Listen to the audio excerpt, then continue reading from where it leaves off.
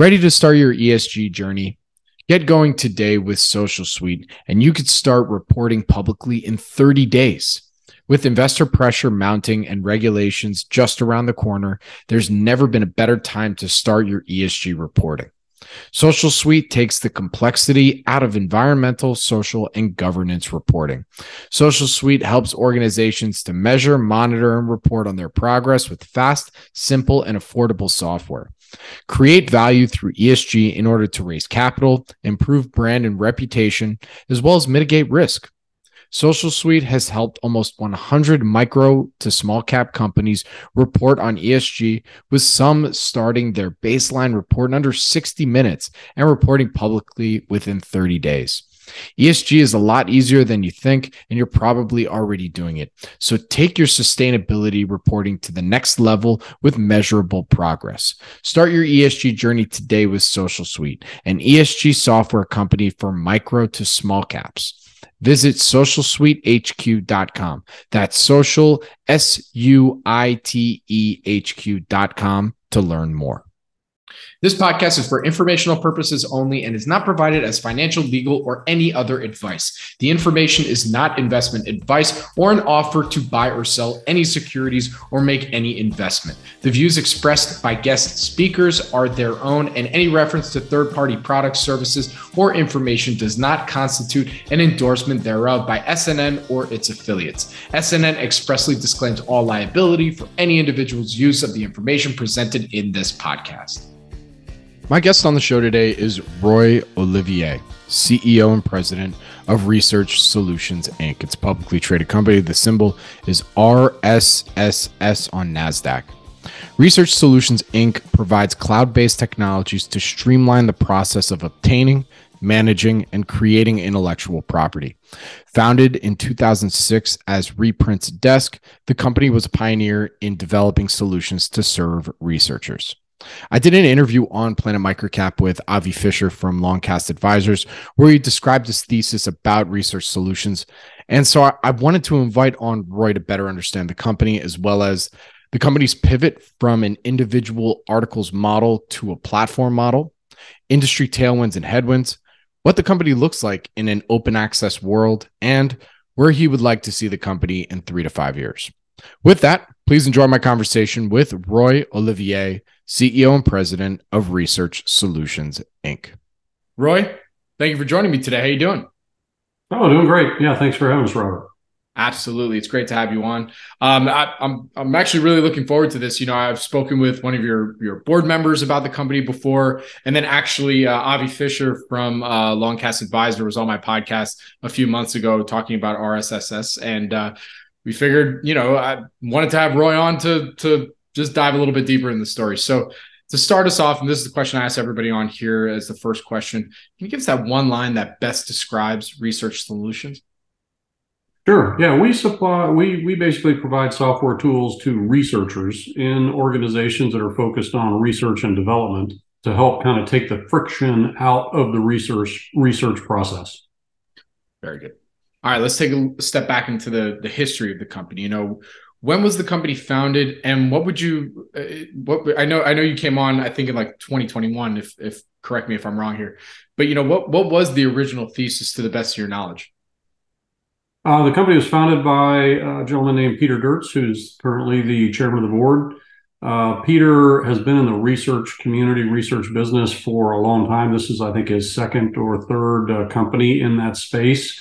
And he literally started out back in college providing scientific articles to people that were working on their master's or PhD and needed an article about peanut allergy or needed articles about COVID. And so they would literally leave a taped list of what they needed on their dorm room door. He would pull it off, and he would overnight go to the library. They would find all the scientific research related to that subject, and they would tape it at the dorm room door. So the next morning, that master's or PhD student had what they needed. So that's how the business started back when it was all photocopying things in libraries. Today, of course, most of that is electronic. I would hope so. So then, yeah, catch us up to today, you know, from those humble beginnings and, you know, taking photocopies out of those articles and then providing it to the student body, you know, to now how the company exists in its current form. Well, yeah, the first, certainly in the initial days of the company, other customers of ours, which are primarily corporations that are in the R&D space, they would, their researchers who might be researching COVID, obesity, peanut allergy, whatever subject area they're working on, including battery EV technology is a big one right now. They would need to access the world's scientific information, which is predominantly the peer-reviewed scientific articles that you might get in the New England Journal of Medicine or literally hundreds of other journals. And they would need everything in that area that they were doing research on. So they would need anywhere between one and thousands of articles in those topic areas. And so they would typically do a search on either a publicly available website or a private search engine that they've acquired. The two most commonly used publicly available websites is one called PubMed, which is backed by the US government. The other is Google Scholar, which of course is part of Google. You can go there, search for peanut allergy, and you'll get basically a search across about 80 million articles from a couple of hundred publishers, and it'll show you all of the articles peer-reviewed scientific articles related to that subject area. But where it stops is it basically says, here is the publisher that publishes that article. And so you as a user would have to click on that, go to the publisher website, pay by credit card, or have a subscription, or have another method of getting the article. And then the second article on that list could be a completely different publisher. Third article could be a completely different publisher. So what we did is we created a system where you can go into our system and you can order all those in one place. And we take care of getting it from the publisher, delivering it to you, and paying the publisher. So we bill you once per month typically. And we take care of all the copyright stuff in the background. So the business for many years, we refer to that as transactions or doc delivery. We were a doc delivery business. But 5 or 6 years ago, we created a software platform called Article Galaxy. It allows you to go in and order and receive these articles, but in its initial versions, it was basically just doc delivery with a platform front end. But today, you can do the search inside Article Galaxy, find the results, click to get it. You can receive the articles in the platform, and we store them automatically in your corporate library where all your articles are stored in one place. We have options that allow you to create individual folders around peanut allergy or Havana syndrome. We have options that allow you to create a team folder. So if you're working with a research team of 10 people, you can create a team folder, put all the articles in there. We have options that allow you to pull it up in the platform and mark it up. You can do that in a browser. You can do it on an iPad, or you can do it on a Chromebook, or pretty much any tablet device. So what we're doing is we're trying to tie together a number of steps in that research process that have historically been handled by different tools that really don't talk to each other very well, and allow that researcher to come in, do the search, acquire the documents, manage the documents, and then ultimately create their own IP, which could be a new article or could be a patent application for a new drug or new biomedical device, all within one tool set. Very good. It's funny. I was going to ask about the pivot to the focus more on the platform model and going not necessarily away from the transaction, because a good amount of the revenue for the company is still coming from transactions itself. But there seems to be a clear focus now that pivoting towards this platform model. So love to hear more about how that transition has been. Is that where the company is really allocating most of its marketing resources? Yeah, when we think about the business, certainly a lot of the emphasis in the last 5 years has been on creating those software tools and selling the platform to our customer base. And of course, originally, we had around 1,100 customers that were transaction customers that were buying documents from us. Today, we have 1,300 of those customers, so we still have the same number, and we've converted 60-70% of them to being a platform customer. But when you really look at our, let's say, trailing 12 months or trailing 24 months, most of the new customers we bring on, and we brought in about 150 over the last 12 months, they're new. And new to us means they're a new platform customer and they're a new transaction customer. I think one of the misconceptions about our business is, well, if I buy the platform, I'm no longer buying transactions. And that's not the case. The platform simply helps you automate several steps in the workflow you follow every day. But when you click to get an article, you still either need to buy it, or you need to have a subscription for it, or you need to have what's called a token package, which is where you basically can pre-buy articles at a discount and use a token, unless it's a free article. And there are a growing percentage of the articles are free. It's under something called open access. Very good. Another point I wanted to hit on in a little bit having to do with open access. But, in thinking about the competitive landscape here, as you guys put on your presentation, that the company is looking to be the Bloomberg or LexisNexis for the scientific, technical, and medical research space. I mean, what does your competitive landscape look like? You gave me a few folks that some of your customers may otherwise use, or I don't know, maybe use in conjunction with research solutions, but want to get a better understanding of who you're competing with, as well as the TAM as well, the total addressable market here. Yeah, those are all great questions. I think as a little bit of a setting the table for that, we think about research in 4 broad steps. Basically, search for it, acquire it, manage it, and then create your own IP, which is that patent for that new device or article you want to get peer reviewed. So if you look at the competitive landscape in each one of those 4 columns is slightly different. If you think about it from the perspective of doc delivery, there's really 3 or 4 main ways you acquire documents today. You're either buying them from the publishers direct, you're buying them from us, you're buying them from one of our larger US competitors called the Copyright Clearance Center, or CCC. And those probably represent a vast majority of the articles being acquired in the US today. You're either getting them like directly from the publisher or one of the 2 of us. However, when you look at the search side, there's free search engines, and then there's paid search engines from people like Clarivate, which is a public company, and several other search engine suppliers that focus on this segment. And so, as an example, we don't think search engine is an area where we're going to invest a lot of time and energy, because it's basically a commodity. There's free and paid options already out there.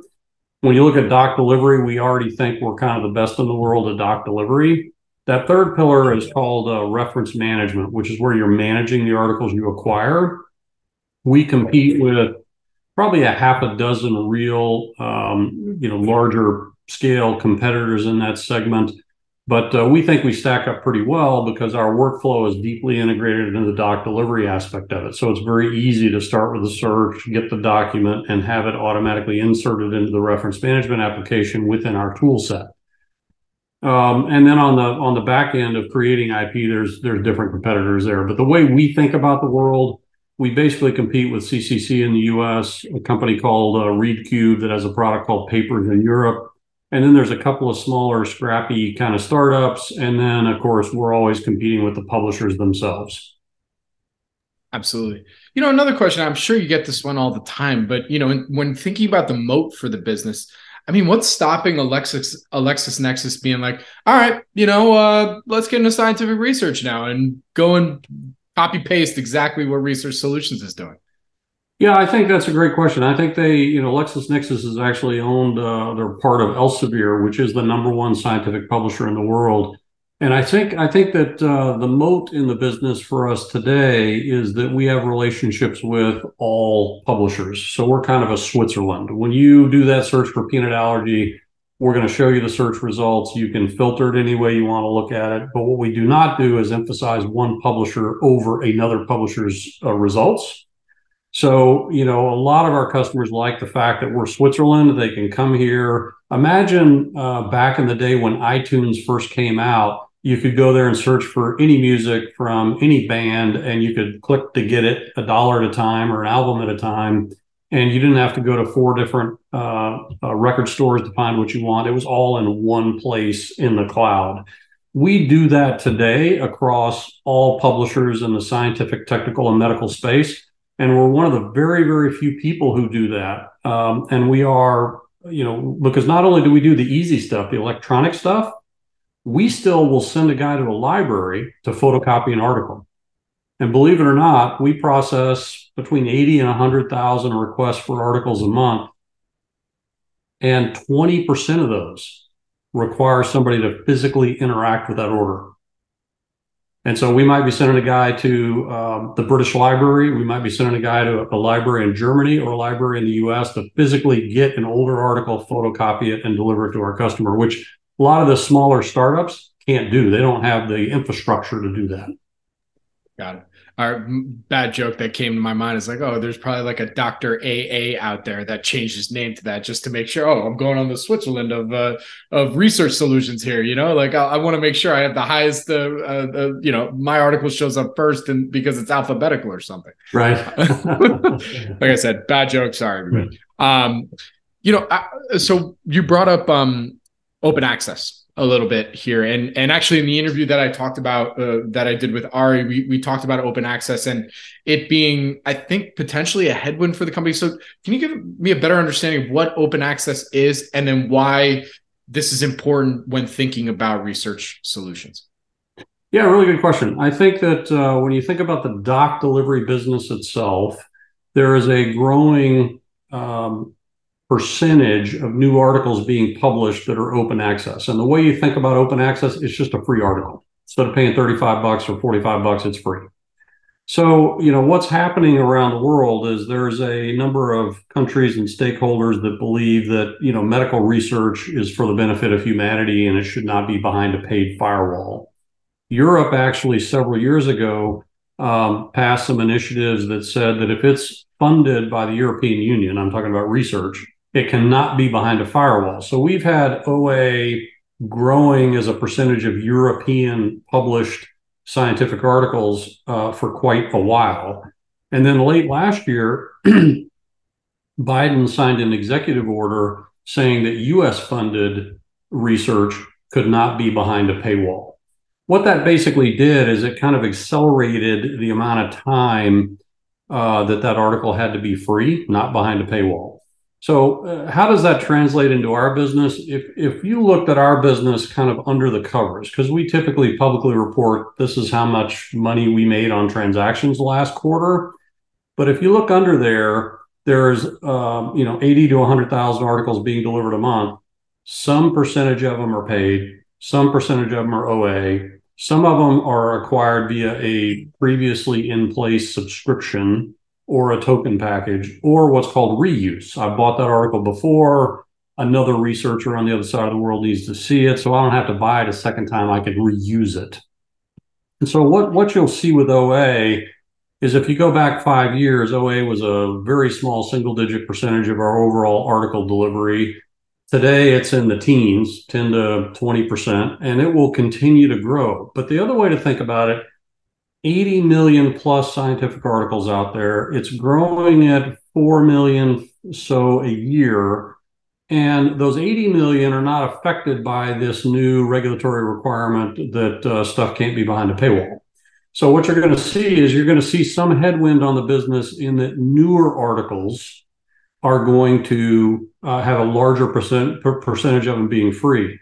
But for example, when Biden signed his executive order, we did a bunch of internal analysis on what impact do we think that's going to have on our revenue over the next 4 to 5 years. And we think it's a single-digit percentage. So it is a headwind in the business, but we're adding enough new business on top that it's offsetting what we're losing in OA today. Well, also, I mean, in thinking about this, not to be like Mr. Optimistic or anything like that, but I mean, that makes a lot more sense than why the company pivoted towards a platform, because it makes more sense that if OA becomes a larger percentage of the new articles that are coming online, well, there still needs to be, you would think, it would be easier as the researcher to at least be subscribed to a platform. It's like, well, I still need to organize this. I still need to find it, right? I mean, that is that how you guys think about it as well? Yeah, absolutely. They still need to find it. They still need to acquire it. They still need to manage that content in a way other than storing it on your hard drive, where when you leave, your intellectual property that you paid for, your company paid for, it goes with you. And they still need to create their new IP. So, what we did is we sat back and said, yeah, there's going to be some headwinds in the transaction business. But the reality is we have 40,000 researchers roughly a month that are using our tool. And we sat back and said, okay, we have 40,000 researchers. What can we do to help them be more efficient? And that led to the strategy we have today, which is creating software tools that automate those four pillars of the research process, as opposed to just delivering documents. Right. That makes a lot more sense. Yeah, no, it's just on one hand, like I get the open access potential headwind, but at the same time, it's like, if you know these researchers, and I went to four-year university at UCSD, one of the best in terms of research, and I interacted quite a bit with many PhD students, and they just want to do the research. They want it easy. Right. They don't want it to be more complicated. And also at the same time, like they're not thinking about like, all right, I already have my funding. I just let me whatever I got to do to get what I need in order to do my research. That's really all I care about. Yeah. In fact, we measure our Net Promoter Score, or NPS score, quarterly. And this morning I got last quarter's results, and I was reading the comments because I like to see comments that people put when they do the NPS survey. And, under the what do you like about the Article Galaxy product, very consistent feedback about speed and quality. And basically, I can get it immediately. I get a high quality output, and the UI is super simple for me to use. And to your point, researchers are some of the highest paid people in an organization typically. So anything we can do to make them more efficient is real savings to the company that employs them. Absolutely. All right. And so, I wanted to get an answer also regarding TAM. I jumbled it in with another question. So that was on me. I should have made it its own question. But, in looking at the total addressable market here, and with respect also to where the company is from a trailing 12-month revenue perspective, I'm using your February 2023 presentation as reference for this. Can you give me a better idea of what the total addressable market is for the company and how you're continuing to focus on that growth strategy and just capture more of it? Yeah, that's a great question. I think to get to the answer the end first, we think our market share today is a single-digit number. We think it's 6 or 7% of the TAM. When we think about TAM, we have publicly reported several times that we think our TAM is around 700,000 clients. When I got here, I wasn't entirely comfortable with that answer. So what we did is we said, okay, what verticals do we have installs in today? This is the longer answer. And we had installs in about 62 verticals. How many companies are in those verticals is a pretty easy question to answer. But then where it gets really complicated is for company XYZ in this particular vertical, how many researchers do they have? Because that's who we're serving. And if they have 2 or 5, they're really not a prospect for us. They need to have a multiple of that. So our sweet spot, in fact, is between 25 and 200 researchers. That's where a majority of our new sales come from. So when we think about TAM that way, we don't have a 700,000 number. I don't have an exact number, but it's in the hundreds of thousands, which is where we deduce that our market share today is somewhere in that 6 or 7% range. Very good. And then, I mean, you mentioned in your presentation that the company is fully funded to execute the organic growth strategy. Tell me a little bit more about what the growth strategy is. How are you looking to capture more TAM? Yep. Well, I think, in the last couple of years, you've seen a pretty significant uptick in our expenses as it relates to product development and product management. So we've spent a lot more money than we used to. In fact, our development team is 5 times the size it was 2 years ago. And that's really to execute around the software tools to service our total addressable market. I think the other areas you've seen some increase is in sales and marketing. We've added some salespeople. We've added a full new marketing team. We're spending more on digital marketing, webinars, and other things that we think will drive marketing qualified leads than we ever have historically. And so for me, it's about how do we create products that really deliver for our customers, and then how do we get the word out that we do this and literally translate a theoretical TAM into a name of a decision maker and names of the researchers in the organization, which are the 2 pieces that we need to market to in order to sell ultimately a platform there. Very good. So, I mean, because I'm, again, referencing this, I'm looking at net incomes, loss of just under $1 million, adjusted EBITDA, just over $500,000. So, I mean, is that the company could theoretically be even more profitable or be profitable if you weren't spending all this extra cash on everything you just said? Yeah, when I got here, we made a decision consciously to increase our spend by about $1 million a year, and that's really resulted in new product, better sales marketing, that sort of thing. We don't expect to continue that uptick every year, so I think as we go forward, we have said that in this fiscal year, which for us ends June 30th, we would be cash flow positive and EBITDA positive. And so I think you'll continue to see us generate cash and EBITDA in the last couple of quarters of the year, because we thought seriously about adding 5 or 6 new salespeople at the beginning of this year. We decided it wasn't the right time to do that because we weren't done with the TAM project where we had names of people to contact. But going forward, my message is we expect to remain cash flow positive and EBITDA positive. The way Bill and I think about it, and Bill's our CFO, is we're strong believers in what's called the rule of 40, which means that, if our platform's growing at 30% a year, we should have 10% EBITDA margin.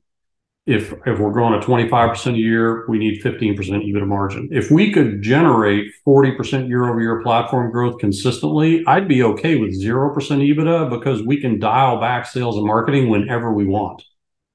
But going forward, I expect us to continue to take steps toward that rule of 40, where our platform growth rate, which has been about 30, and our EBITDA margin add up to 40 or more. One quick capital allocation question for you. I mean, one way to obviously grow the business is, looking at various acquisitions. I mean, have you thought about that at all in terms of the growth strategy for the company, or is it just totally focused on sales and marketing right now? No, we actually do think we do believe very strongly in tying acquisitions to an organic growth strategy. In fact, Bill and I were CFO, CEO of a previous company, and if you looked at our 5-year growth CAGR, a little bit more than half of our growth came from acquisitions, and a little bit less than half came organically. Here, for really until early about this time in 2022. We had a big disconnect of valuation expectations because the market was so hot. So we had people that wanted literally 20 times revenue that were burning cash. And that's just not something we are interested in doing. So this year we've continued to look at a lot of acquisition opportunities, been very active in that space, but we just haven't found the right deal yet. Because keep in mind, we don't want to do things that are really super dilutive to our investors. And we'd love to have recurring revenue that is cash flow positive. But if we can get recurring revenue that's close to cash flow positive, then that's something that's in our deal zone. So very active part of the business. Unfortunately, we haven't been able to get a deal done together yet, but we are looking and working hard on adding M&A on top of our organic strategy. Very good. So another question that I ask everybody on here, in your opinion, after, you've taken an investor one-on-one meeting or people had a chance to hear a conference, just did a little bit deeper dive, maybe chatted with you and Bill, once or twice. What do you think investors still get confused about when thinking about research solutions, and maybe some frequently asked questions that we can attack here?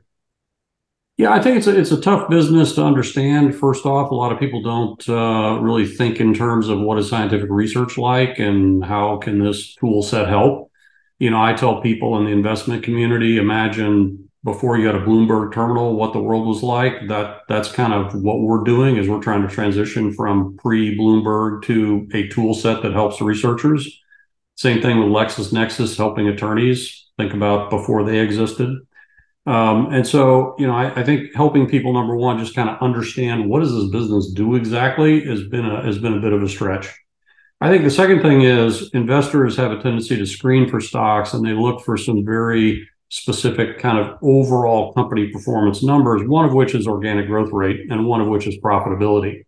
And so when they look at that for us, previous to the last couple of quarters, we had a single digit growth rate, 2, 3, 4, 5%. and we were unprofitable intentionally. And so we immediately get thrown out, the baby gets thrown out with the bathwater in terms of a high-level screen of the company. I think the folks that really take the time to get under the covers and understand, oh, you've got this transaction business that has been flattish, and you've got this software, this SaaS software platform that's growing at 30% a year. That's a lot more interesting story than it looks at the surface. And then when they really start to dig in underneath there, we get a lot of questions around OA. We get a lot of questions around TAM. We get a lot of questions about how fast could we grow this thing? For example, could you just put 20 more salespeople on it and grow it at 100% a year? We get questions about M&A, et cetera. But somebody has to really take the time to get below those top level stock screen numbers and understand the business, which a lot of people aren't willing to do. Well, I'm glad to hear that we hit on most of the frequently asked questions before that. That's good. Yep. I'm doing my job, I guess, a little bit here. You're welcome, everyone. Another question I ask everybody on here too, in your opinion, what would you also say are some of the company's downside risks? Yeah, that's a great question. I think certainly a downside risk we talked about with OA, acceleration of OA. Today, the DocDel or transaction side of our business it's a robust business, and it generates the cash that is funding the growth of the platform business, because we're certainly investing 100% of whatever EBITDA we make on the platform business in software engineering, in salespeople, and in the operational infrastructure it takes to support those customers. So a significant deterioration in doc delivery for whatever reason is a downside risk for us in the short term, but I don't really lose sleep about that. And the reason I don't is because while we are I call us a nice 20-foot ski boat surrounded by aircraft carriers, and the aircraft carriers are the publishers, we have longstanding decade-plus relationships with these publishers. And back to my stat earlier, we have about 40,000 researchers that are landing in our platform on a monthly basis using it. And obviously all those publishers are very interested in those 40,000 researchers acquiring their articles from the publisher. So I don't really lose a lot of sleep about that downside risk. I think it's the unknown thing, the economic impact of something happening, that I think is what I worry about. But it's by definition an unknown risk. Absolutely. So then, Roy, another question that I like to ask everybody on here, and again, in your opinion, where would you like to see the company in 3 to 5 years, and what would you say are some of the inflection points that'll get you there? Yep. I think that we have not really articulated a 3 to 5 year from now vision. What we did say a couple of years ago is we wanted to grow the ARR of the business to 20 million in 3 years. We wanted to maintain the transaction revenue to be flat-ish. And in order to achieve that $20 million in ARR number, we believe that we were going to deliver about 14 million, 15 million of that organically, and that we would need to acquire about 6 million in recurring revenue in that 3-year window. We are somewhat on track on the organic side. We're behind on the acquisition side because of the comments I mentioned earlier, where we just found valuations to be untenable. So going forward, I probably need to update those numbers, but going forward, we continue to focus on growing the annual recurring revenue, which is the SaaS platform business. We continue to look for that transaction business to remain flat or flat-ish, but we've had a couple things that have happened in the last 6 to 9 months that have affected both of those numbers. One is we're seeing a general economic slowdown on companies investing in new technology or new platforms or new things, period, because of the overall global economic environment. So CFOs, CEOs have put a lot of spending on hold, just like I have as the CEO here, until we see how this economy is going to perform for the second half of this year. So we've seen some slowdown, if you will, in bringing on new customers, and some changes in how we're upselling and upgrading customers at the renewal period. The second thing that's happened, though, is we did acquire a document delivery set of customers last year, a company called Fizz Autodoc. I just refer to them as Fizz. So that's generated some year-over-year growth in the transaction business. You might remember I just said we expect that business to be flat. But, last quarter it grew at 10.7. The quarter before that it grew at 12.2. So we're starting to see, I'm sorry, that's our overall growth rate. It went from 4.5 to 12.2 and then 10.7. So we're seeing some nice year-over-year growth in the transaction business, but we're seeing a little bit of slowdown in our growth rate of the platform business because of the general economic conditions out there right now. Very good. All right. Well, I think we're pretty much there. I mean, one question I didn't ask you, and I guess we'll close out with this, was a little bit, and you've alluded to it a little bit here, but can you give us more about your background? I think I was right when you came into the business in 2021, right, into research solutions. So I'd love to hear more about your experience prior. Yeah, great. Yeah, I was actually on the board of Research Solutions as a board member, independent board member for a couple of years before I kind of stepped in to run the business. Before that, I was the CEO of a public company called ARI Network Services. Their stock symbol is ARIS. That's where we first met Ari. And we were in a similar business to the extent that we licensed content from third parties. We put it in software and we sold it ultimately to users. But as a public company, we grew that business from 10 million in sales to 50 million in sales with 20% EBITDA margins. We sold it to private equity and then used the private equity checkbook, if you will, to kind of dramatically drive acquired growth going forward. So, my background is here, that previous company, and before that, I had started 2 software companies, either on my own or with partners, and sold them. So I was an entrepreneur, then took over a small public, and then got involved in research solutions. Very good. Well, you know what? I think we're there. So, I mean, with that, well, firstly, Roy, thank you for answering all my questions. I really appreciate it. And where can our audience go and find more information on research solutions? Well, our website is researchsolutions.com, and there's an investor tab in the upper right-hand corner where you can go find all of our press releases, public documentation, etc. And, Robert, really appreciate your time. Thank you again, Roy. I really do appreciate it. Good luck. Stay safe. And I look forward to our next update. All right. Take it easy. Thank you. This podcast is for informational purposes only and is not provided as financial, legal, or any other advice. The information is not investment advice or an offer to buy or sell any securities or make any investment. The views expressed by guest speakers are their own, and any reference to third-party products, services, or information does not constitute an endorsement thereof by SNN or its affiliates. SNN expressly disclaims all liability for any individual's use of the information presented in this podcast.